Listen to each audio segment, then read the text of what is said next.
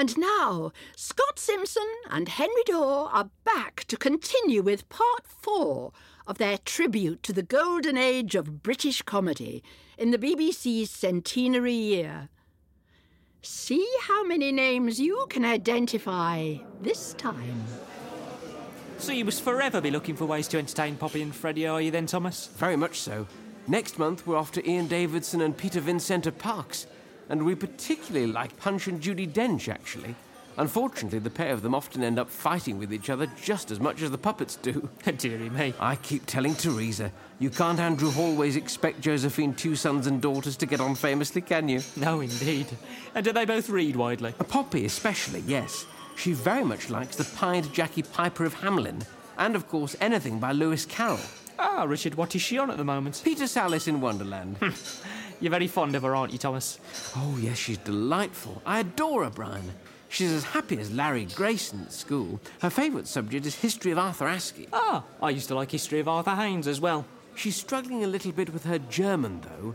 Her language isn't terribly idiomatic, so the teacher's trying to get her to Liz Fraser sentences differently.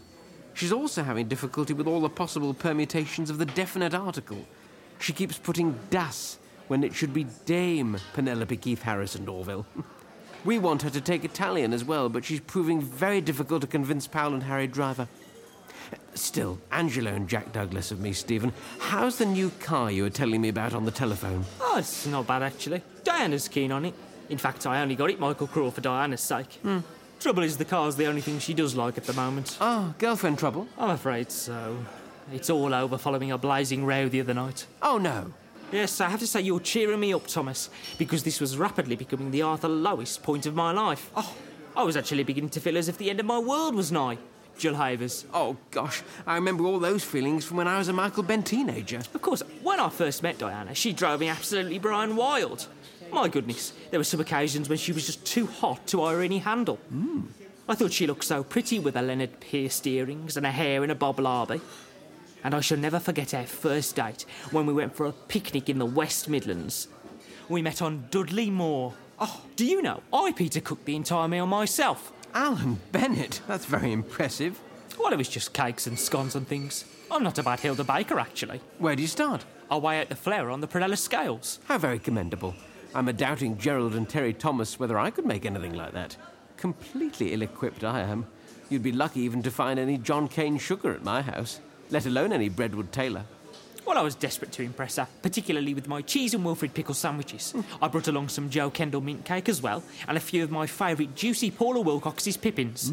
I did the same with my original girlfriend. Oh, so Diana wasn't your first love? Oh, no, by no means, no. I went out with a different girl when I was a Peter Eager 19-year-old. I got rid of that one, sadly. She had a very unfashionable haircut at the time, and rather stupidly I never saw beyond the fringe. How long was it? About 50 Jonathan millimetres. Did you say 50 Mary millimetres? No, 50 Max millimetres. And you told her that the fringe was the main reason you were leaving her? Yes, I didn't want to Geoffrey Palmer off with some other excuse. Oh, it was so silly, I should have stayed with her. I made the wrong decision, and I shall Danny LaRue it for the rest of my days. I'm not ashamed to admit it. I barely cried a river over that girl, and it barely took me a long time to recover. Oh, Stephen, you'll be Gordon K. But I'm not Maggie Oliver and sure if I've understood. What has actually made you break up from Diana? I mean, Laurie Wyman. The Paul Nicholas Sivius wretch had been seeing some other fellow beyond my back. Eventually, I got Ernie Wise to it. I can't believe that. You're entirely Neil innocent, but she must feel dreadfully Patrick Carr-guilty. Oh, yes, she's done or sinned, and I'm sure she'll regret it. Well, what can I say? At least you're a Jane-free man now. And time is a great healer, Stephen. After a while, I'm sure you'll find that all this will Michael pale into insignificance. To be continued.